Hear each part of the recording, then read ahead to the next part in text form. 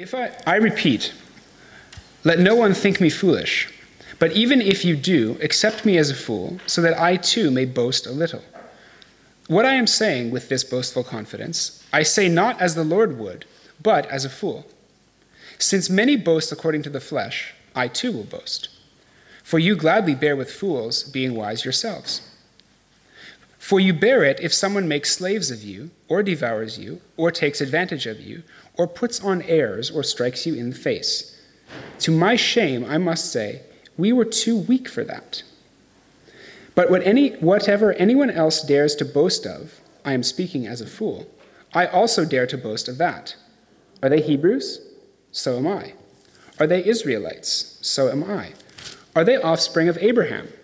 So am I. Are they servants of Christ? I am a better one. I am talking like a madman. With far greater labors, far more imprisonments, with countless beatings, and often near death. 5 times I received at the hands of the Jews the 40 lashes less 1. 3 times I was beaten with rods. Once I was stoned. 3 times I was shipwrecked. A night and a day I was adrift at sea. On frequent journeys, in danger from rivers, danger from robbers, danger from my own people, danger from Gentiles, danger in the city, danger in the wilderness, danger at sea, danger from false brothers, in toil and hardship, through many a sleepless night, in hunger and thirst, often without food, in cold and exposure. And, apart from other things, there is the daily pressure on me of my anxiety for all the churches. Who is weak, and I am not weak? Who is made to fall, and I am not indignant? If I must boast, I will boast of the things that show my weakness. The God and Father of the Lord Jesus, he who is blessed forever, knows that I am not lying. At Damascus, the governor under King Aretas was guarding the city of Damascus in order to seize me.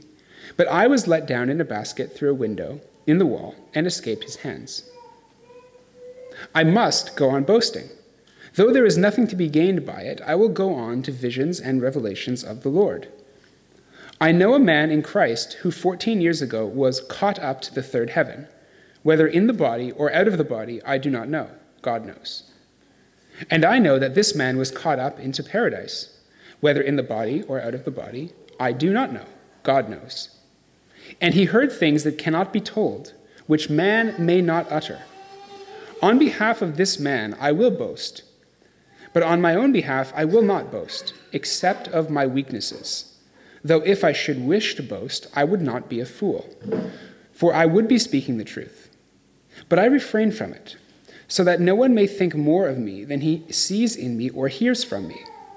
So to keep me from being conceited because of the surpassing greatness of the revelations, a thorn was given me in the flesh, a messenger of Satan to harass me, to keep me from becoming conceited. 3 times I pleaded with the Lord about this, that it should leave me. But he said to me, my grace is sufficient for you, for my power is made perfect in weakness. Therefore I will boast all the more gladly of my weaknesses, so that the power of Christ may rest upon me. For the sake of Christ, then, I am content with weaknesses, insults, hardships, persecutions, and calamities. For when I am weak, then I am strong. This is the word of the Lord. And I think it would be fair to say that until recently, it was pretty much, well, at least if you were English, maybe it's different from where you were coming from. Until recently, it was pretty much socially unacceptable to boast, wasn't it? I mean, you just didn't do that. I mean, if a public figure were to boast about their achievements, or the money that they make, or the crowds that they draw, okay, that would be considered socially crass. And in large part, if you think about it, that is because of the influence of Christianity on our culture. Because before Christianity came on the scene, things were very different. And in ancient Greece, it was totally acceptable to boast. And as Paul is drawing this letter to a close, as we're entering these last few chapters, that is the situation that Paul is facing in Corinth. New leaders have arrived in the church there, and they have zero hesitation about telling people just how great they really are. Okay, but what I want you to see this morning is the way that Paul tackles this doesn't just undermine their boasting, it answers why we feel the need to boast in the first place. Okay, first point then, the what and the why of boasting. The what and the why of boasting. Okay, look at verse 18. Since many boast according to the flesh, I too will boast. And when he's talking about many people boasting, he's talking about these new leaders, isn't he? He's talking about these new super apostles, as he calls them, who are more than happy to tell anyone who would listen just how super they really are. Okay, look how Paul describes their boasting. It is according to the flesh. And that word flesh in the New Testament, it can mean a number of different things, can't it? It can mean your flesh, your literal physical body, but it also can mean your life, or any life generally lived in independence of God, as if this life was all there is, and as if we were the captains of our own destiny.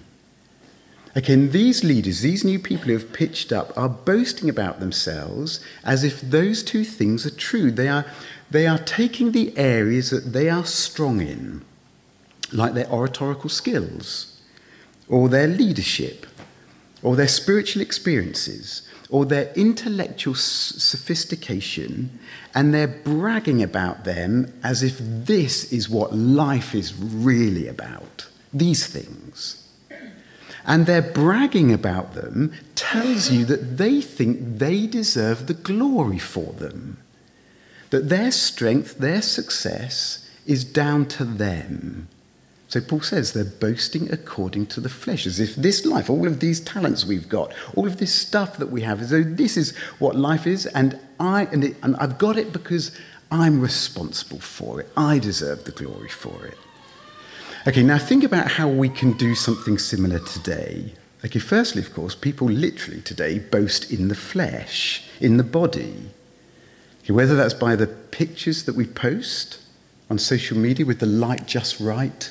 I pick the one that makes me look, gets rid of the double chin, with not too much glow off the top of my head. Or by the clothes that we wear, or don't wear, that draw attention to just how ripped I am. Or just how I've got, everything's in the right place. Hey, look at me. Okay, but we can also, so today we literally boast in the flesh.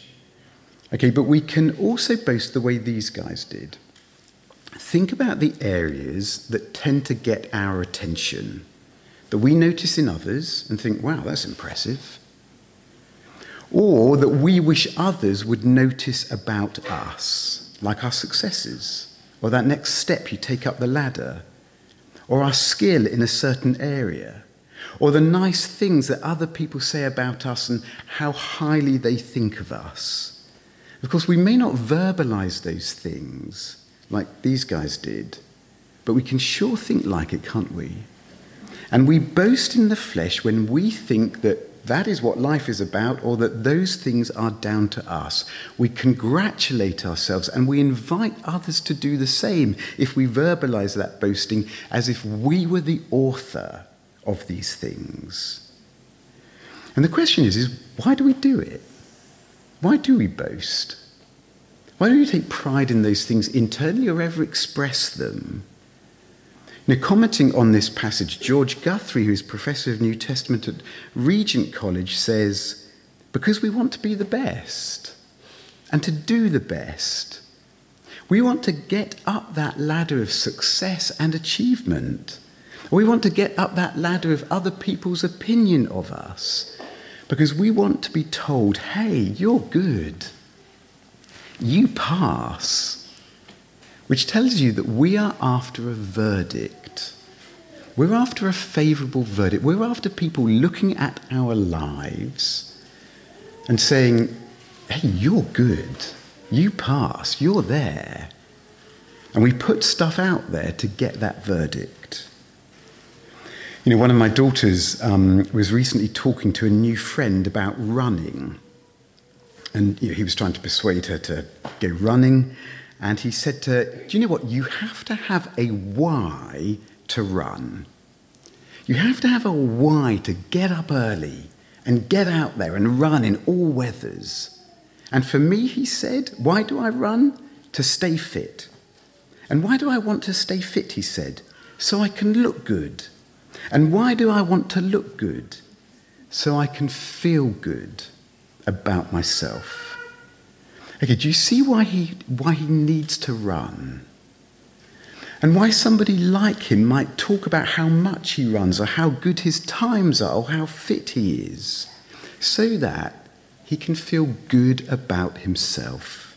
He's after a verdict from others and from himself, but he's also after an identity, a him that he likes, that he can feel good about, so that he can look in the mirror and feel okay about himself. And when any of us draw attention to ourselves or something good that we have done, typically we're after the same, so that we can say to ourselves or hear someone say about us, hey, you're good. We're after that verdict. Okay, but there's another reason why people boast, why we might boast, and it's the one Paul highlights here in verse 20. For you bear it if someone makes slaves of you, or devours you, or takes advantage of you, or puts on airs, or strikes you in the face. And these new leaders in Corinth, they're clearly using the church for themselves, aren't they? For their own advantage, to advance themselves. Now think, why might someone do that? And the answer is, of course, when they're proud. When we're proud and when we think we really are better than others. And whether it's the person in the pew, whether it's the preacher, whether it's a politician, whether whoever, people can boast and tell other people about how good they are in a certain area to gain influence, to gain position, the position that they think they're entitled to, because they are better than other people. Now, hopefully, you and I are not that crass, okay? Hopefully. Okay, think how we can do this subtly. Okay, we might drop something into a conversation that makes it clear, hey, I just want you to know how knowledgeable I am in this area, or how good I am in this area, or what good things other people say about me in this area. And we might do that to get a stroke, to get that verdict. But we can also do it not to get a stroke, but to get a seat at the table, to get our voice heard. And we push ourselves up to get leverage over others. And Paul sees exactly that happening in the church in Corinth, and he is determined to wean the church off of those leaders. But how does he do it? He does it by turning boasting on its head. Second point then, the weakness of boasting. The what and the why of boasting and the weakness of boasting. Look at verses 16 and 17. Let no one think me foolish, but even if you do, accept me as a fool, so that I too may boast a little. What I am saying with this boastful confidence, I say not as the Lord would, but as a fool. Okay, so Paul, he's going to fight fire with fire. But as he does, he's making it abundantly clear this is not the Lord's way of doing this. This is the sort of thing that fools do. In fact, he is going to show himself the direct opposite of everything that your average Corinthian would have bragged about, if they could. He's going to show himself the opposite of everything they would have considered sophisticated or clever, or anything that they would have thought that's what a leader should be like. He is going to boast in weakness. Except if you look, that's not how he starts, is it? Verses 21 and 22. But whatever anyone else dares to boast of, I'm speaking as a fool, I also dare to boast of that. Are they Hebrews? So am I. Are they Israelites? So am I. Are they offspring of Abraham? So am I. So in terms of Jewish heritage, in terms of salvation history, I am equal to any of these guys. But then he says, no, in fact, I am more than their equal. I am better than them, verse 23. Are they servants of Christ?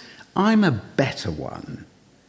Okay, and this is where you would expect him to really start setting out his stellar spiritual CV.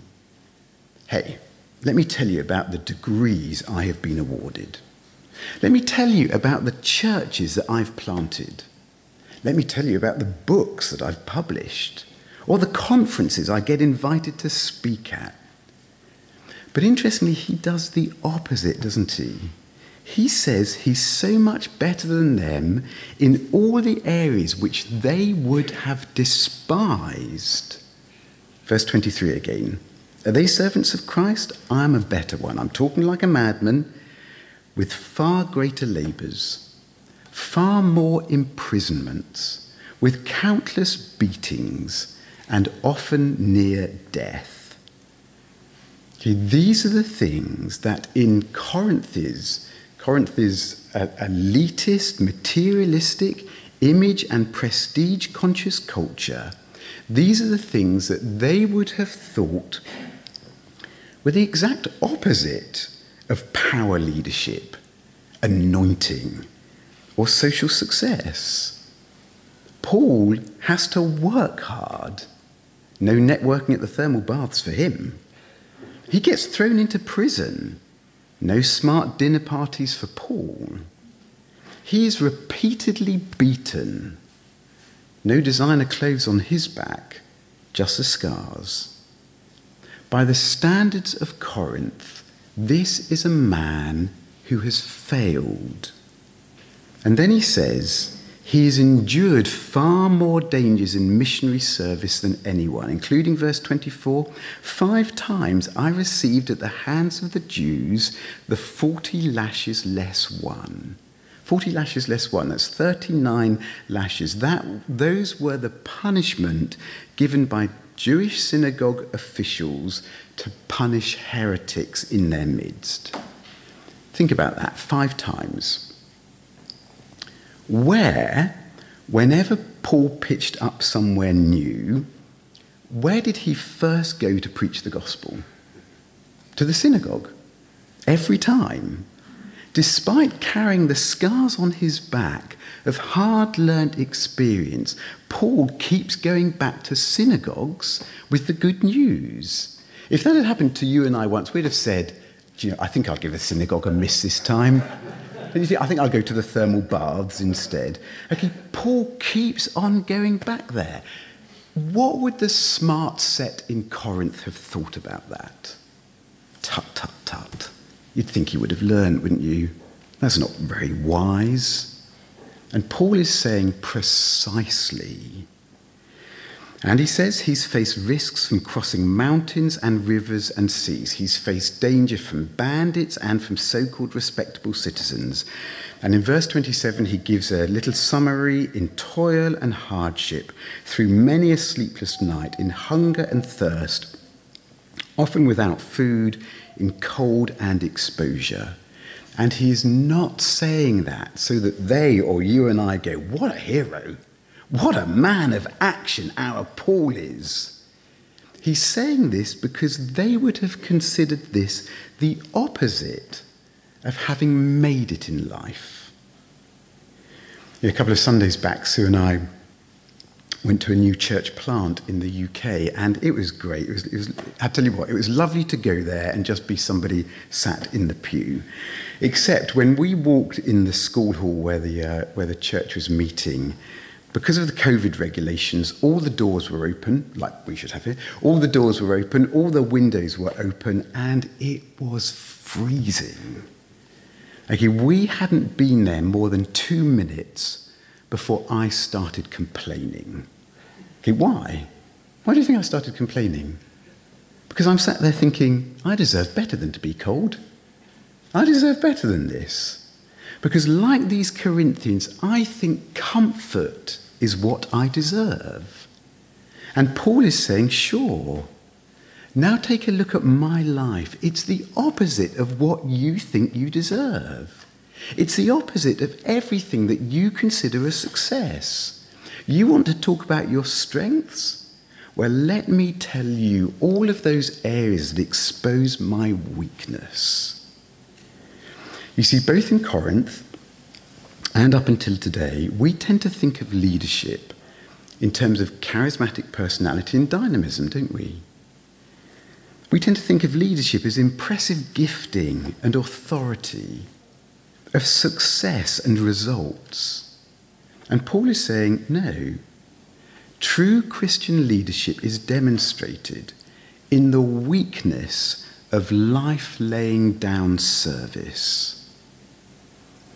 Now, if a leadership guru were writing his latest bestseller that you can pick up at the airport bookshop, entitled 12 Steps to Releasing Your Inner Steve Jobs, he would almost certainly include some case studies, wouldn't he? Some autobiographical or examples of successful other stories as to how you too can be as great as this. And that is what Paul does next. He relates 3 events, which are the kind of events in his life, in his experience, that would have made it into the leadership guru's book, or not. And the first is taken right from the beginning of his missionary career, verse 32.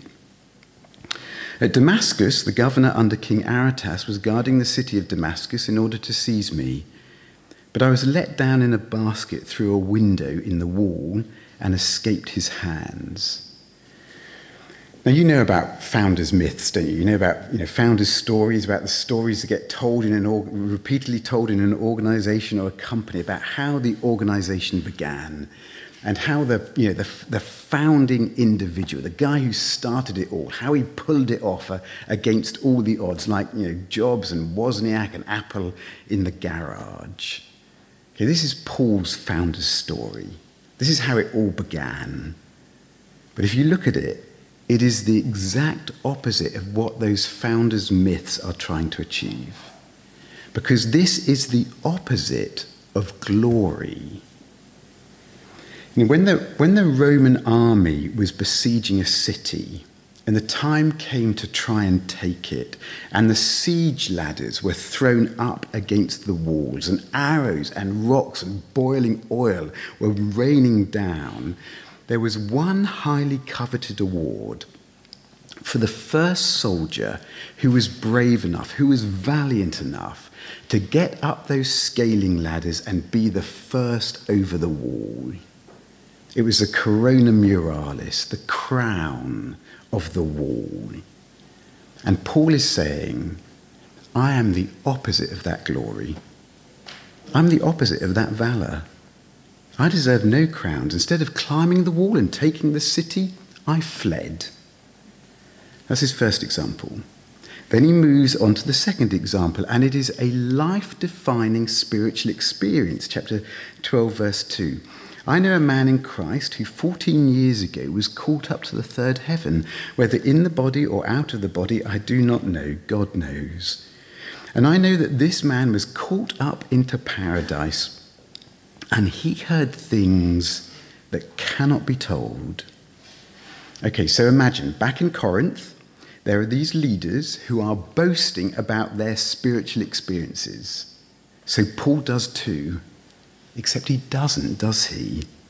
He talks about it in the third person. I know a man. Now, I don't know if you ever talk about yourself in the third person. When I do that at home and say stuff like, well, Dad thinks this, or Dad would say that, or if you ask Dad, he would say this, okay, and it drives my girls mad. Okay, so I keep on doing it. Okay, Paul does it for a different reason. These other guys, they are quite happy to talk about themselves. So Paul deliberately distances himself from this and talks about it in the third person. They will tell you all about their visions. So Paul chooses one he's not even allowed to talk about. He heard things that cannot be told. Plus, This was 14 years ago, whereas they've probably had 17 in the last week alone. Okay, so why talk about it at all? Because it sets up his third and final example, which is the peak of his boasting, interestingly, and it is the thing that brought him the lowest, verse 7. So to keep me from becoming conceited, because of the surpassing greatness of the revelations, a thorn was given me in the flesh, a messenger of Satan to harass me, to keep me from becoming conceited. Okay, and the question is, which you've probably thought about, theologians have thought about for years, is what was the thorn? And the answer is, we don't know. Was it something psychological, like depression? Was it something physical, like some illness or disability? Is something with his eyes, because he talks about that in Galatians? Was it a stutter? Because he talks about not being eloquent in speaking? Or was it one or more, real human opponent? Because in the Old Testament, God describes those who will oppress the people of Israel as thorns in their sides. Was it psychological? Was it physical? Was it human? Paul doesn't tell us, does he? What he does tell us is that it was given to him. That even though this was a messenger of Satan, probably because it kept on telling him how weak and rubbish you are, Paul, and you will never amount to anything, it was given to him. It was a gift. It was given to him for his good, to keep him, he says twice, from becoming conceited, to stop him from falling for the temptation of every leader, which is to think you're better than the rest and be consumed with self-importance. And maybe that is why Paul doesn't tell us what it was. Okay, because if it was his eyes, we might say, well, mine are fine. 20/20 vision, self-importance, not a problem for me. If it was depression, we might say, me, not a problem, emotionally rock solid. If it was persecutors, we might say, not a problem, everyone likes me.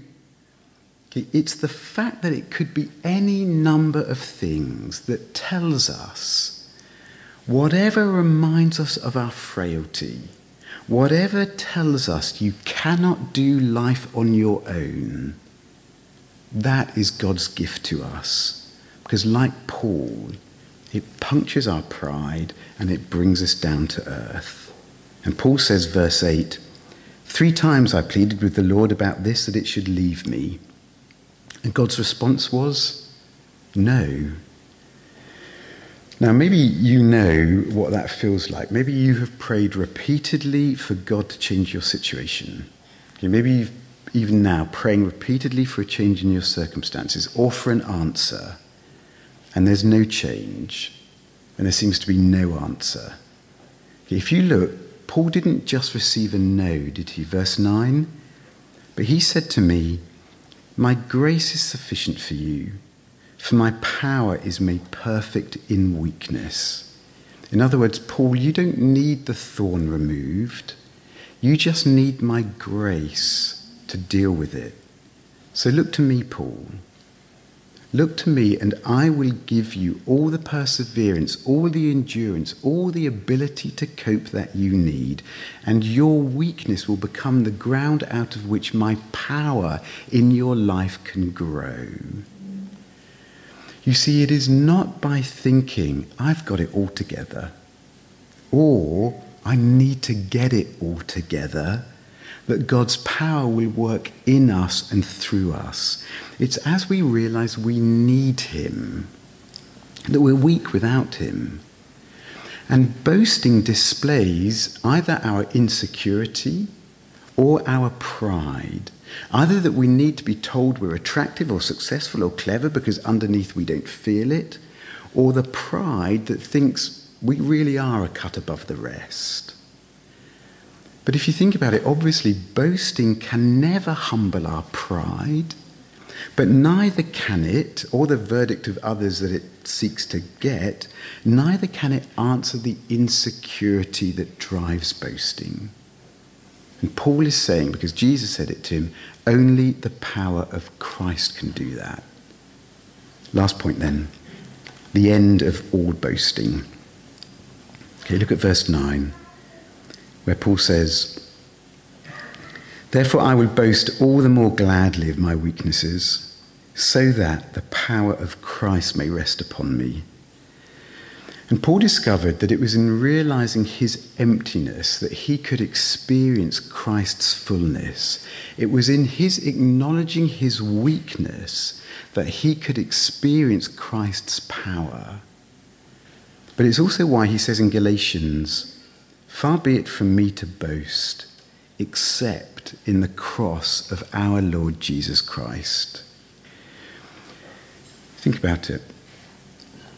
If Paul knew what it was to have his request about this thorn denied 3 times, so did Jesus, as he prayed 3 times in the garden, Father, if it's your will, take this cup from me. But he too was denied. And it is that seeming weakness of Jesus that can give us strength in our seemingly unanswered prayers. Because we can think, why doesn't he take this thorn? Why doesn't he take this cup from me? Why isn't he here when I need him? When we needed him most, Jesus took the cup for us, and he was denied for our sake. And here Paul receives a thorn. At the cross, Christ was crowned with them. Not the crown of military glory, not the corona muralis, but the crown of the King. The crown of the King taking all of our thorns, all of our weakness, all of our sin, all of our suffering, all of our failures upon himself, and giving his life for us as he was pierced for our transgressions. And it's in that supreme weakness of the cross that he becomes the ultimate saviour. It says in the supreme weakness of the cross that his power is supremely displayed. Because it's there in the seeming abject failure of the cross that he wins the greatest of all victories. And sin is conquered, and death is defeated, and our victory is won. And that is why Paul will boast in the cross of Christ, because it shows us how needy and sinful and broken we really are, which just humbles our pride that thinks we have something to boast about. But it also answers our deep insecurities and that need to be told we're okay. Because the cross tells you, this is how much you are loved. This is how okay you are because of Christ. The Son of God died for you. And all of your failures and all of your not being good enough, all of that has been taken away. And now your Heavenly Father, the judge of all the earth, the only one whose opinion really matters, he looks at you. He smiles upon you. He says, I love you. I approve of you. You are okay in my Son. And when you have his verdict, boy, does that give you a deep inner confidence. And it'll answer your need to have an identity. Because now you can look in the mirror and see someone you feel good about. You are a child loved by God. Because in Christ's beatings, you are healed. In his brokenness, you have been made whole. In his dying, you can find life. You'll never find that in any of those things that we tend to think are the ultimate, the kind of things that we brag about. But when you realize that Jesus is the ultimate, and none of this other stuff, and not us, then his grace comes flooding in to meet us in our weakness. It's why Paul says, verse 10, for the sake of Christ, then, I am content with weaknesses, insults, hardships, persecutions, and calamities. For when I am weak, then I am strong. Just look at that list. I think that's a remarkable list. How can you be content when people insult you? How can you be content when life is seriously hard? Or when everything is going wrong? How can you know that kind of emotional stability and poise? Only when your contentment, your sense that you are okay and life is okay, is built on something more solid than your latest success or other people's opinion of you, which is the kind of stuff we typically boast in.